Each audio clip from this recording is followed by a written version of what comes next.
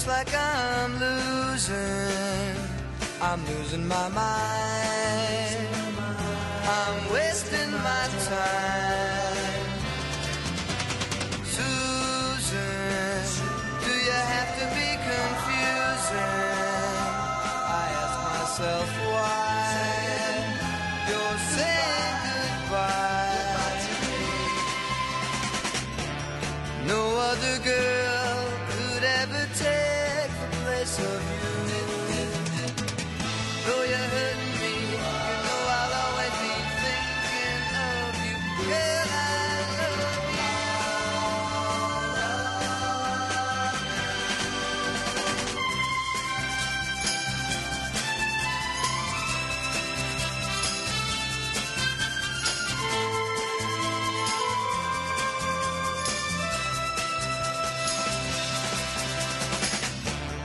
no other girl could ever take the place of you.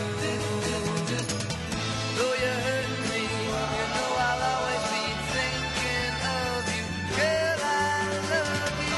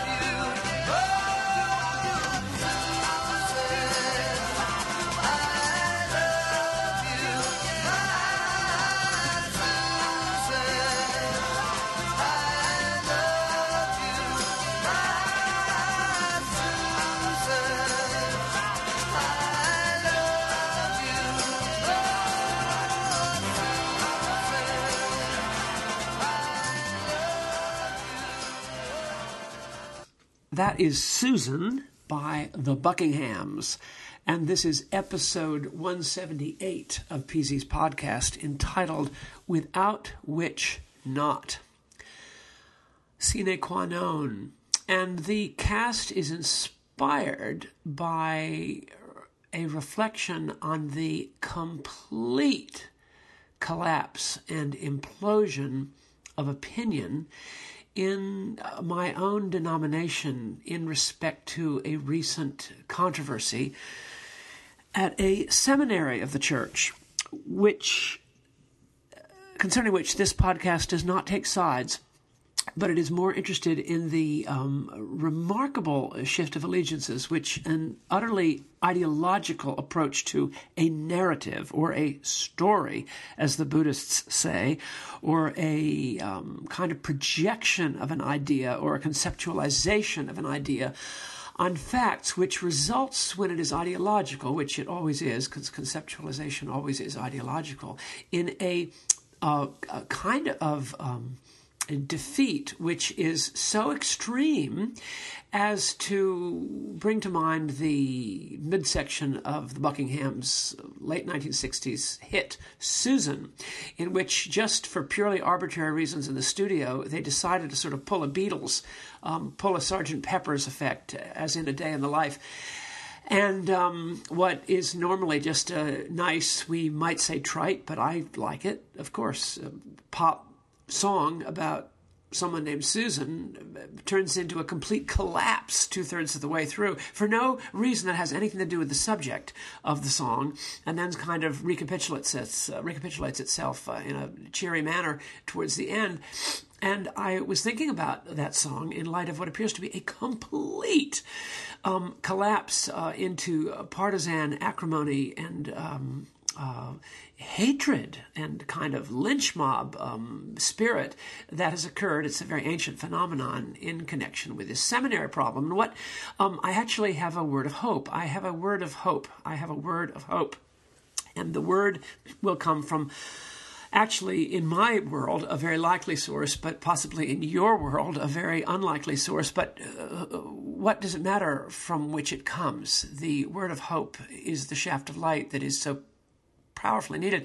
And what was so interesting about this recent problem is not the issue itself vis-a-vis faculty, board, or dean. The issue was the who became the villains over the social media, because the irony is, and anyone who's really had to wrestle with church political controversy since the year 2003 will recognize it, or should recognize it, because it's in our skin, it's in our bones, it's in the soil of the controversy, is that people that were only very recently regarded as supreme liberal voices and supreme liberal protagonists and supreme liberal partisans are now suddenly regarded, have been outflanked so completely on the left that now they are regarded as white, male, patriarchal haters of various groups of one description or another, including half the human race. And it's extraordinary. We used to kid ourselves that Bishop Edward Salmon, who was squarely in the middle of church opinion about 20 years ago in regard to all sorts of issues that became and are very significant, was increasingly being portrayed as someone further and further to the right, such that now many people would regard him as very far distant, zum Recht. And it's ironic, because I lived through a time when many of us thought he was dragging his feet and was much too concerned to keep people who are on the so-called left happy. And now he's regarded the other way. And what's happened in this situation about which I'm speaking is that people that I know personally and people whose records I am intimately acquainted with over the years have been the absolute hammer of the so-called schismatic dissonance, the absolute hammer, the Matthew Hopkins of the right, are now portrayed by members of the left as being right-wing. And it is really hilarious. Actually, what it really does is it brings to mind Thomas Carlyle and his book on the history of the French Revolution, where the left kept getting lefter and lefter and lefter until finally even Robespierre, who is the evil genius of the extreme left and the absolute utter Stalinist type, and that really is a legitimate analog here, was finally portrayed as a reactionary and was himself guillotined. And what I find as I follow the opinion on the matters in the seminary is that the ideology is so angular and so sharp that people that were, and have been of a certain stripe in their views on things are now being portrayed as the absolute opposite of that, and as absolute ogres.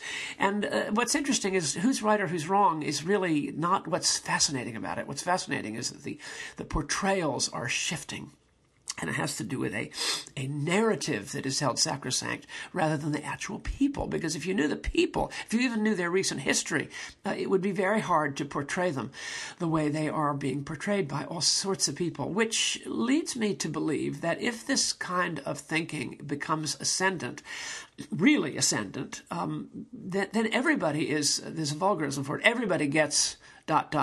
Everybody is basically a candidate for execution. And finally, even the so-called last man standing becomes a candidate for suicide, if not execution by someone else. And as you know, in the French Revolution, what happened, it went so far to the left that Victor Hugo portrays it in the opening sections of Les Mis in talking about the extreme Jacobin who's dying that the bishop visits. And when it gets that far, you inevitably have the pendulum swings, and you have Napoleon Bonaparte coming in. You have an autocrat coming in. You have Mao Zedong coming in, and then the fur will fly, and then it's power without any ideological framework at all, really, but just power for its own sake. And that's really what I fear, and that's why Susan is such a great song, because it has really nothing to do with the content of the song, which is a dear, sweet pop minor classic. It has to do with the decision to just wreck everything. Well, what hope there is. And I have decided to record this podcast far away from home, because, as I said, in my temporary cave in Lake Tahoe, where I still see the ruins of the flying saucers from Mars attacks, but I am actually in Lake Tahoe, California.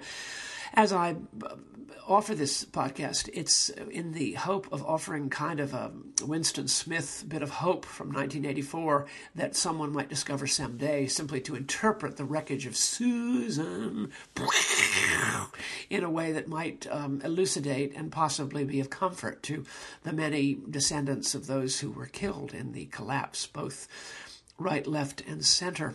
And the hope actually comes from a short story that was written and published, actually anthologized in 1917 by my local hero. You know, we've heard about him, Irvin S. Cobb, the Paducah, Kentucky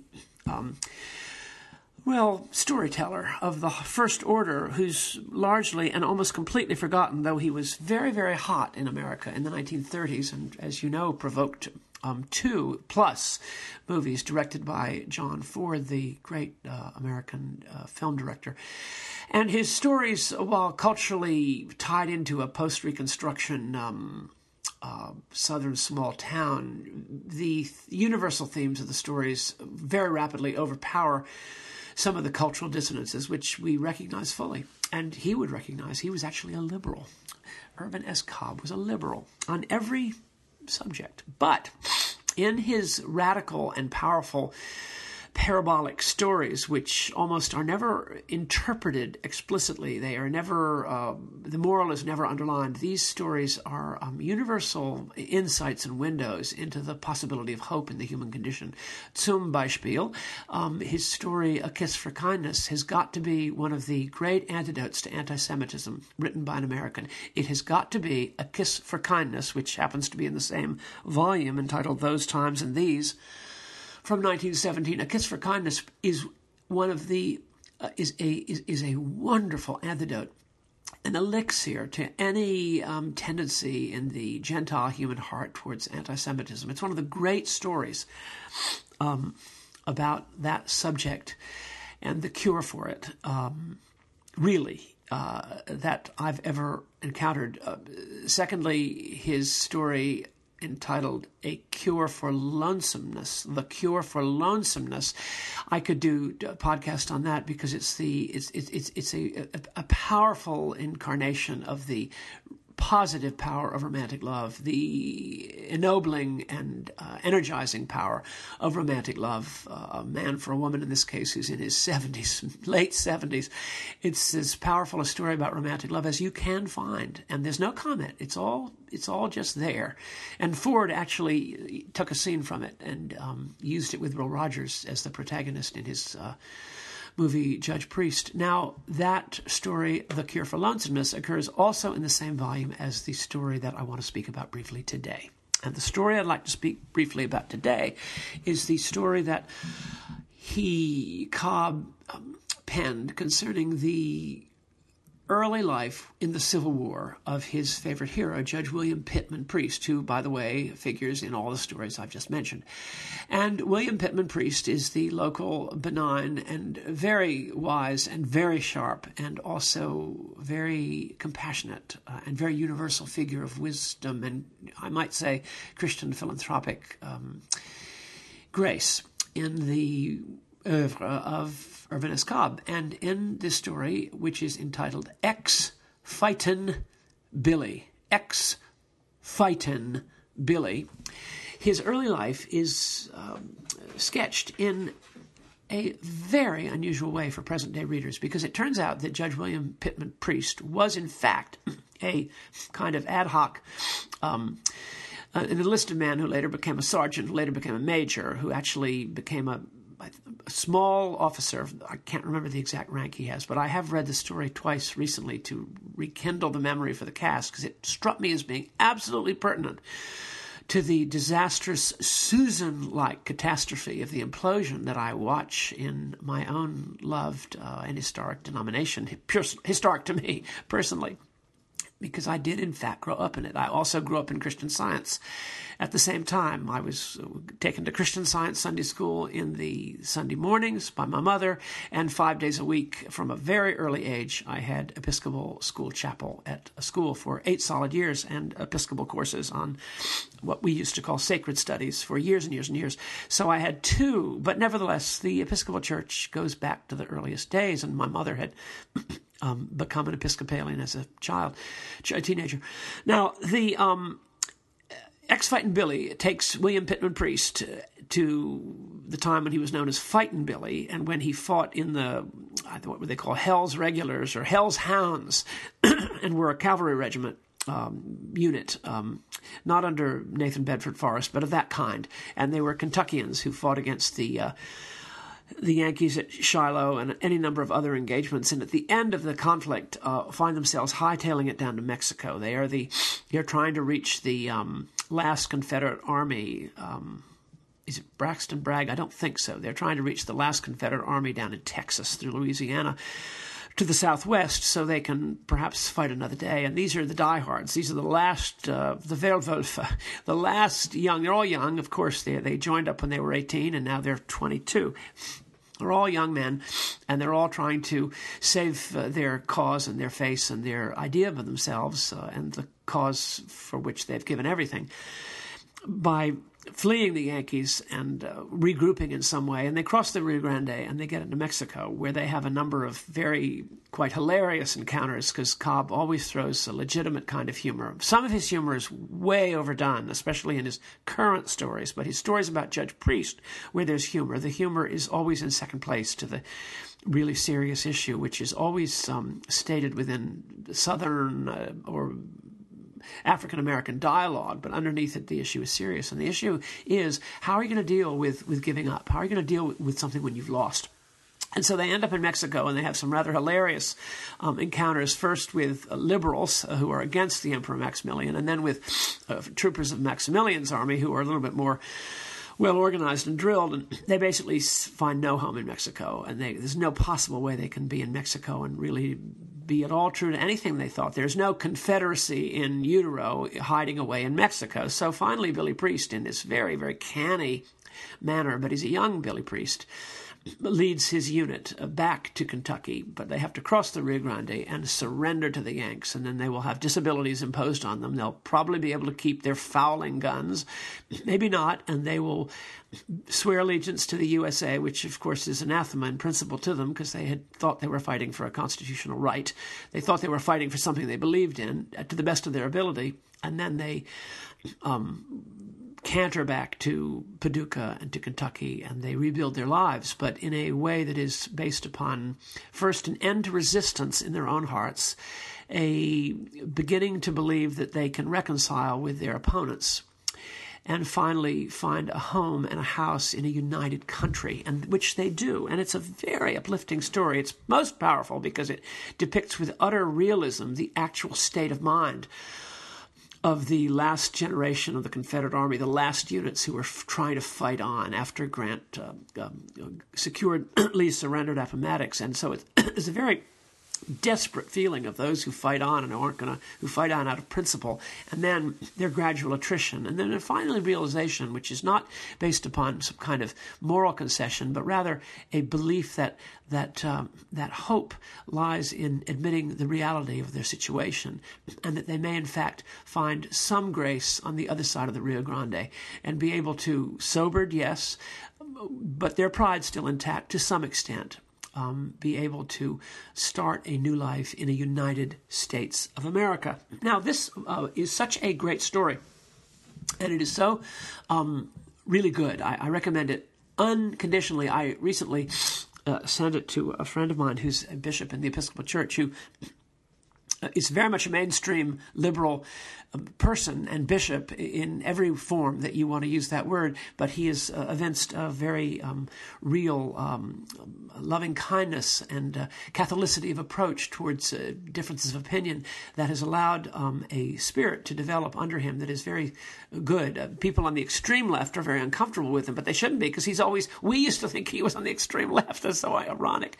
But he's actually a man who could allow a Billy Priest in his sort of scared puppies to cross the Rio Grande, you might say, come back into the church and find a home, an honored home, and with a little sadder but wiser.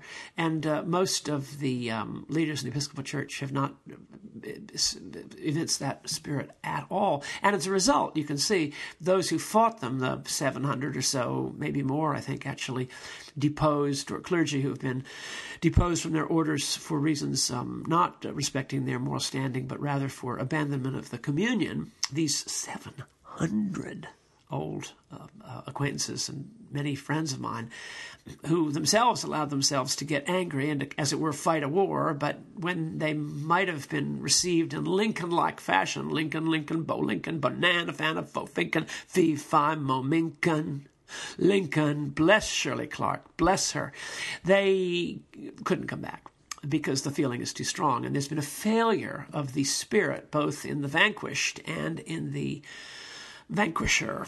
So there's been very little real reconciliation. Actual cases of ex-fightin' Billies returning to the fold based on a realistic acceptance of defeat coupled with contrition and then reflected in a warm and non-hostile and non-conditional but genuinely graceful and, if I may say, Christ-like welcome. Those cases do exist. There are cases, and I've been seen several of them, thank God, but there are many, many cases in which the feeling is so strong on either side or on one side that there's no way for any kind of return.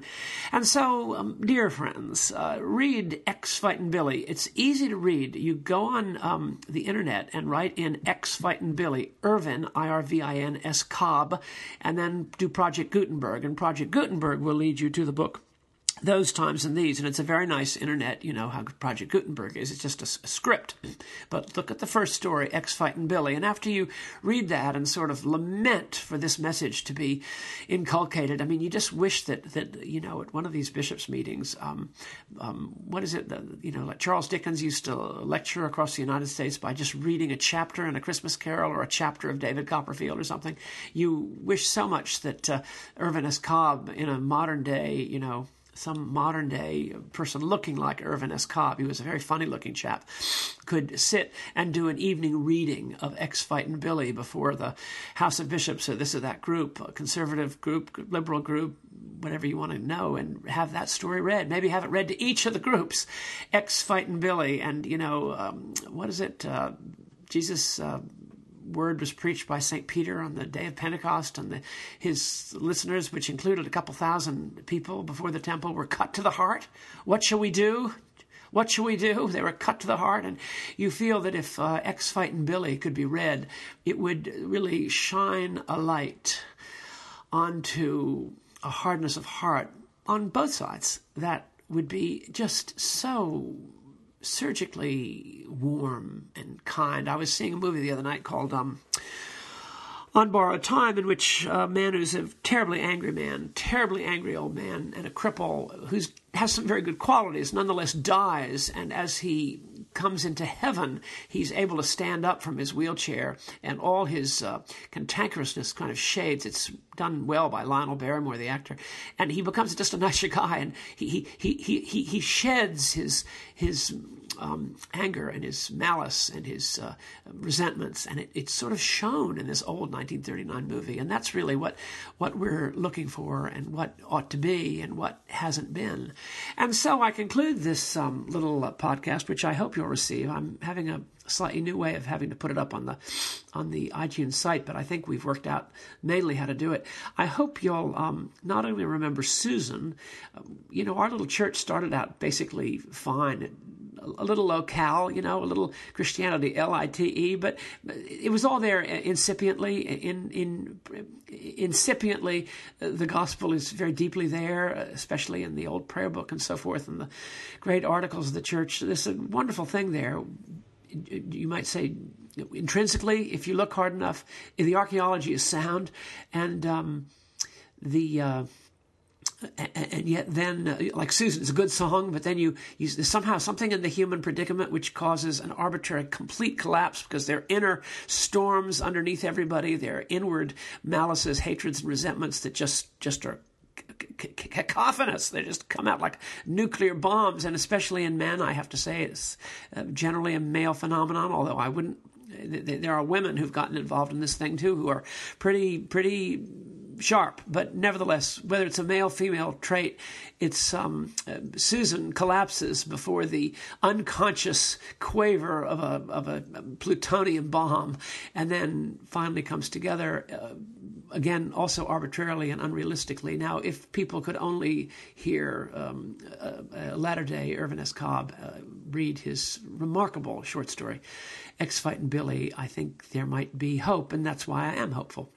And we conclude with the very touching song by Brian Wilson and the Beach Boys from the Smile Sessions, which confirms the great old chestnut that we're sitting on things from our earliest life that actually, if they could be ministered to, our later life would show tremendous fruit. Child is father of the man. Child, the child, father of the man. Walk, child, child, the child, father of the boy. Child, child, child, the child, father of the boy. Child.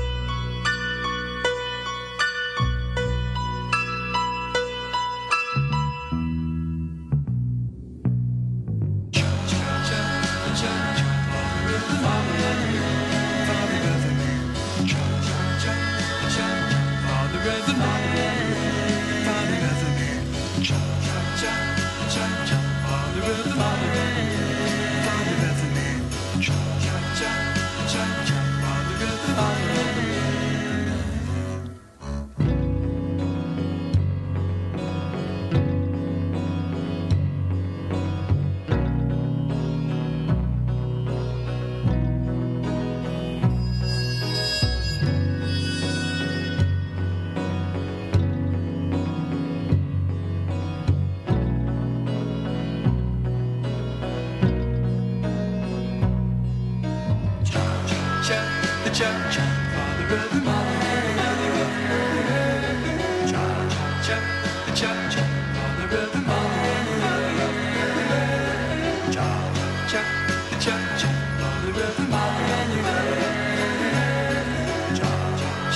cha cha cha, the rhythm.